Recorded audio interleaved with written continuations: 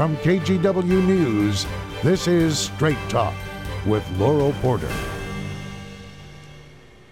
Hello and welcome to Straight Talk. I'm Laurel Porter. There is a new person at the top at Multnomah County. Jessica Vega Pederson takes over as chair of the state's largest county.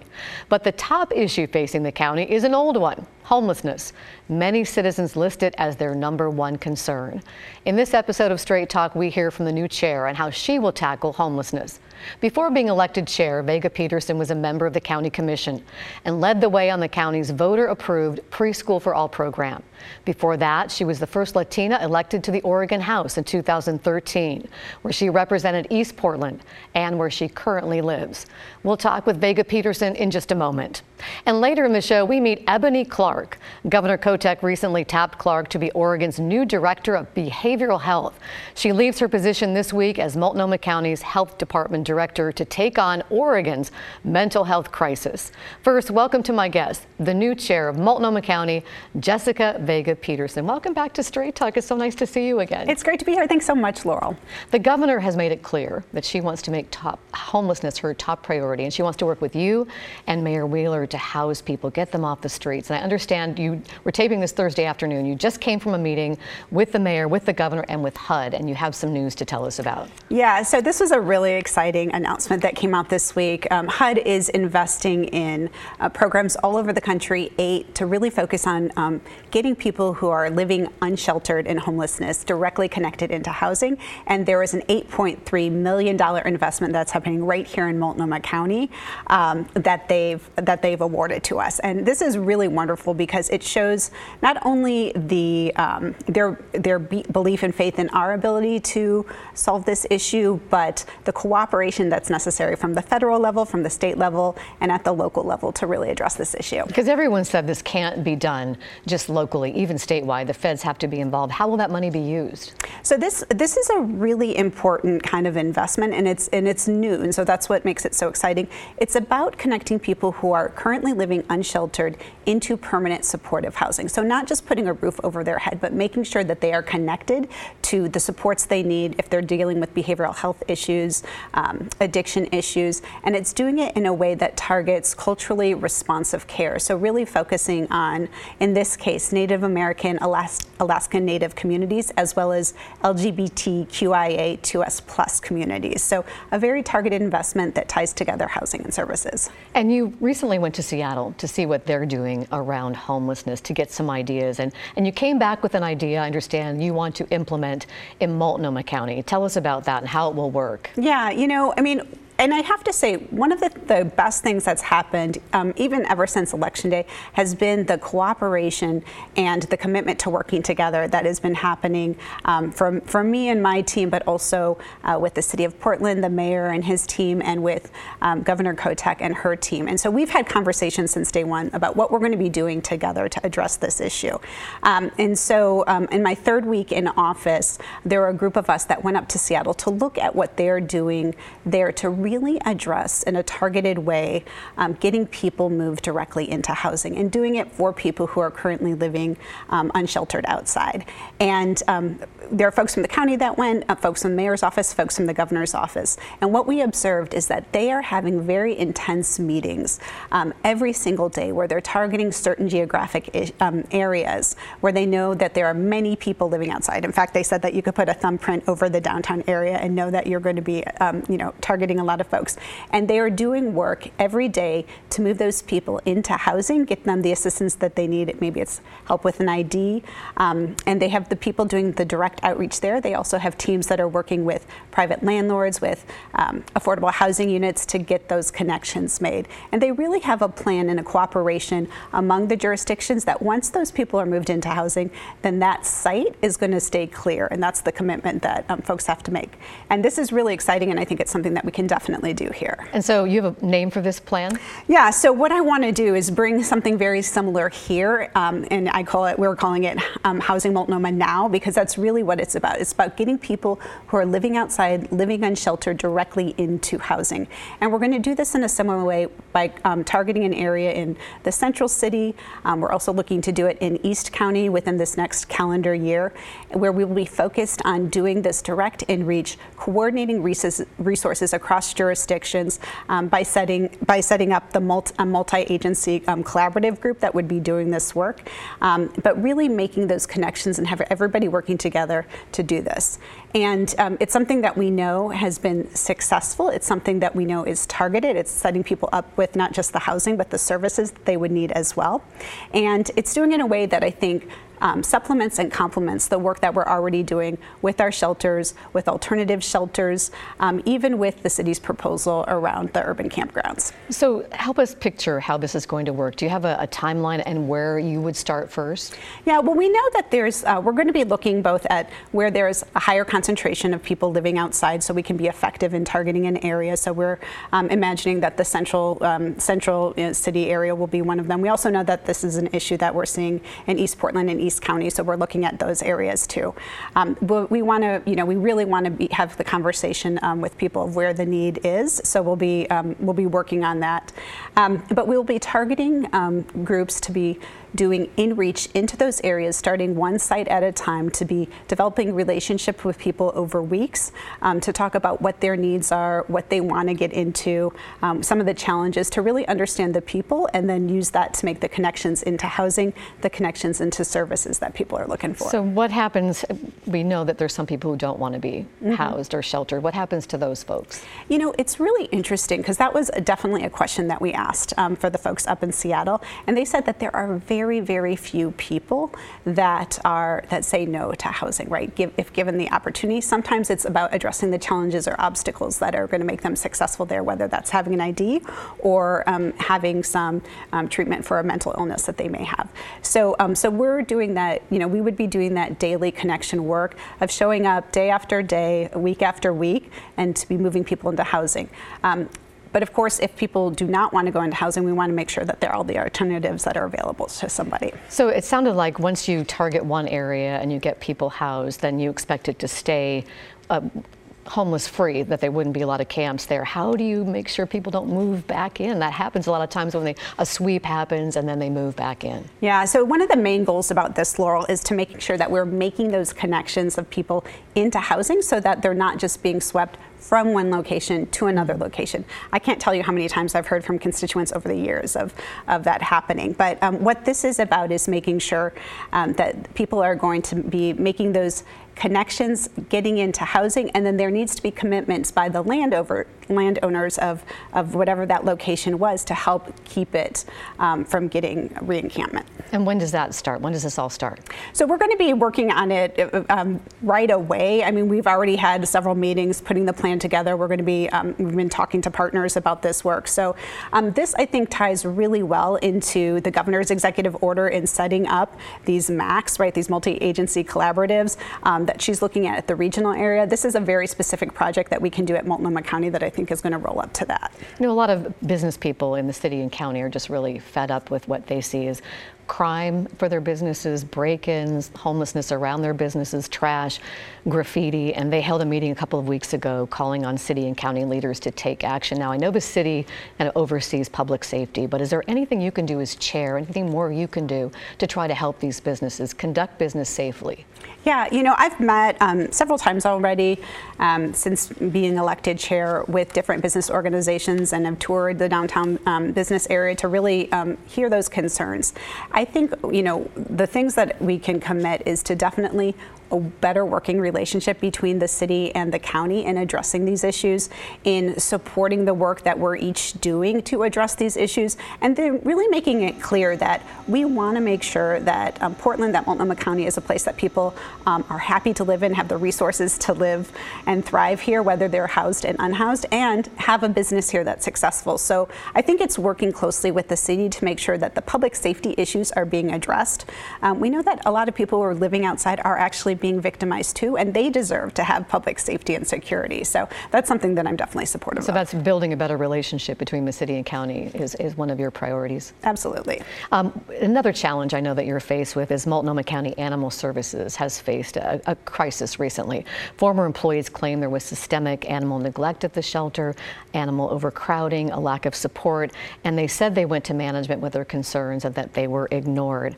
I know you love pets. You have a pet, I understand. understand that you adopted from a shelter. This must be hard for you, but you've called for a review. Where does that stand right now? Yeah, so there was a crisis situation that we were facing over the holidays at Animal Services where there were so many pets coming inside the inflow, but there wasn't the adoptions that were happening. And actually, they hadn't even started in-person adoptions since the pandemic. So there was a pause on bringing animals in so that, and we had a call out to volunteers and for resources, and the public responded so strongly to that we had people helping with some of the tasks that needed to be done. We had people volunteering to foster animals, and we had so many people lined up to adopt animals that we were really able to help that flow, and we were able to resume in-person adoptions, which is great.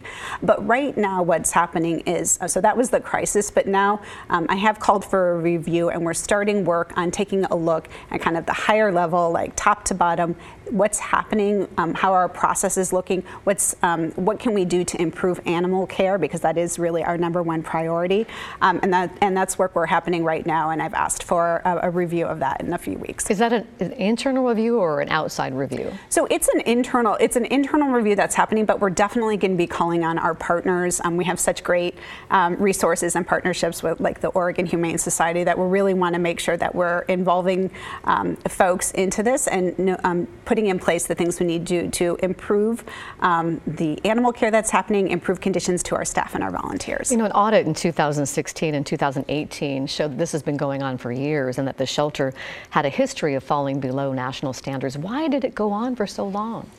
You know, I don't know. I think it was, that there were some entrenched things that might have been hard to figure out. But what I am really focused on now is let's take a look at this. Let's use the recommendations that came from these audits, make sure that those are being implemented, but also what can we do to really make sure that we are prioritizing the safety and care of the animals that are there.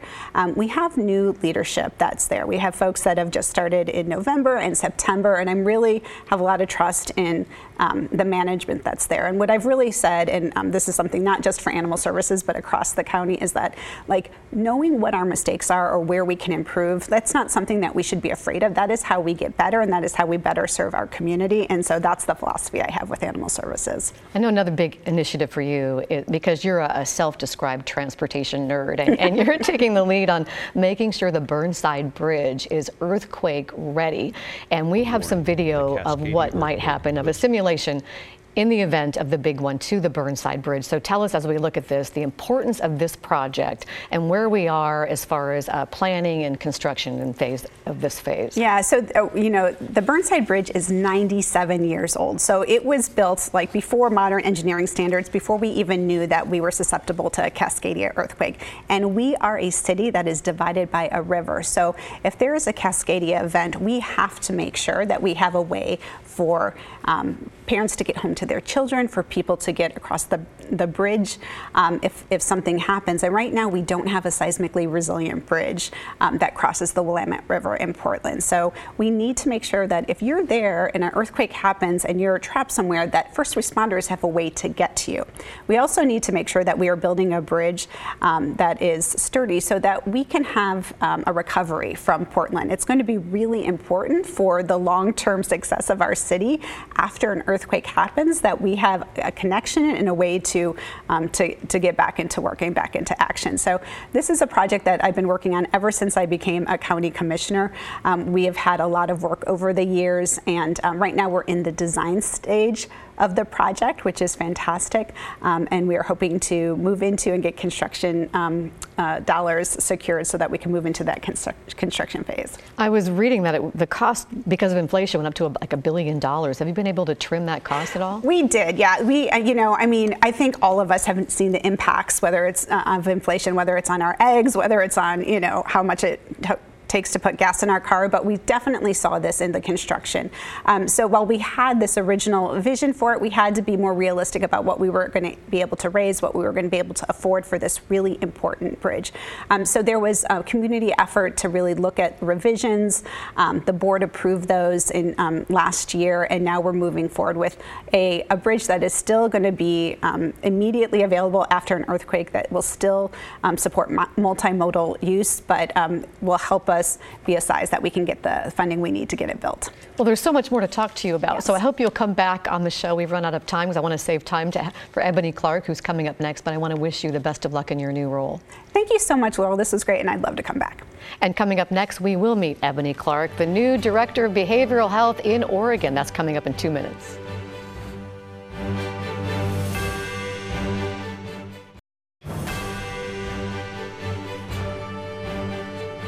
Welcome back to Straight Talk. I'm Laurel Porter. Oregon has one of the highest addiction rates in the country. It's also ranked last in the nation when it comes to access to treatment and services. That combination has led in part to a behavioral health care crisis in the state. But now there's a new person at the helm, taking on the mental health care challenge in Oregon. Governor Tina Kotek appointed Ebony Clarke as the state's new behavioral health director. Clarke is leaving her position as the Multnomah County health director this week to take on the formidable task of, in her words, making Oregon a better place for all Oregonians. Welcome to my guest, the state's new behavioral health director, Ebony Clarke. Welcome back to Straight Talk. It's nice to have you here again. Thank you for having me. It's good to see you. It is no secret to you that this is a gigantic challenge. When the governor asked you to take this job, did you have any reservations about saying yes? You know, I think first and foremost, I was honored and I was humbled at the ask, just because what we understand is a lot of the issues that we're dealing with, from homelessness to incarceration to increased substance use and so much more. There's the direct through lines specific to behavioral health. So I was humbled. And in any position that I take, you know, I take a moment to pause and to think about, you know, what the task is at hand. And because of, you know, my background, both personally and professionally, I wanted to go ahead and jump in and see how I can help solve for the issues that we're all grappling with. And it's going to take a lot to turn this ship around. What's your first priority? You know, I think that it's, you know, being able to understand that we can't take these broad brush strategies. You can't take a cookie cutter approach in what we do. And, you know, we have to really think about and dissect the various issues that, you know, have kind of created this perfect storm that we're experiencing. And so, you know, some of the first things that I want to do is really get in and do an analysis of just where we're at in terms of, you know, the current investments, to understand the impact and the challenges. You know, I really want to make sure that we're really engaging consumers, our providers, our key stakeholders, and also hearing from the staff to understand, you know, all perspectives. But I think that, you know, we need to really look at the issues by category. And so I think of the issues specific to our crisis continuum, our substance use and co-occurring continuum. We need to think about, you know, specialty services specific to older adults, child and family, and everything in between. Also not losing sight of, you know, services for those who are justice involved, and specialty services for communities of color. When you talked about earlier personal experience, we talked about this a little bit when you were on Straight Talk last time, your lived experience. And for people who don't know your background, you were born to a heroin addicted mother. You spent weeks in the hospital after birth being weaned off the drugs. You lived in foster care, and but you were eventually reunited with your mom, and you lived in a rehab center with her and your family as she became clean and sober, which she did. How do you think that lived experience is going to inform how you do this next job? Yeah, you know, I think that, you know, what I've learned and what I've been able to bring forward in my lived experience is really being able to understand the unique challenges and experiences that we're working to solve for. You know, really being able to humanize the issue and the work that we do. Again, everyone is unique, and the challenges, the experiences, are complex. And so, you know, again, how do we create a response that truly allows for someone to have an individualized approach without judgment, without shame, as they're moving through their recovery journey. And so I really believe that my lived experience helps me understand and really brings compassion to the work.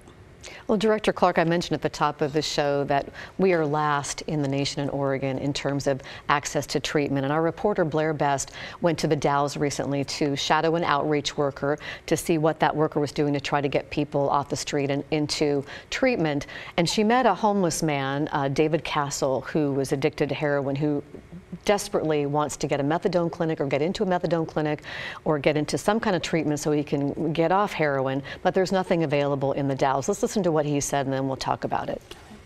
If I could just flip a switch and be sober, I'd be sober again. Yeah, but that doesn't work that way. No, it don't. So the closest detox center, I'm told, is 2 hours away. Yeah, there's no detox here. The hospital won't do nothing for you. They'll give you a shot and send you back out on the streets. If they even do that for you, a lot of people won't. How frustrating is this whole system? It makes me just want to give up. It makes me want to give up on life, man. And it's really hard to hear about giving up on life. What do you hope you can do as the new behavioral health care director in the state to help people like David Castle and to have more access throughout the state? Yeah, there's a couple things that I hope to do. I hope to partner with the local communities around finding, the local solution in answer to the challenges and needs. I believe that each community is unique.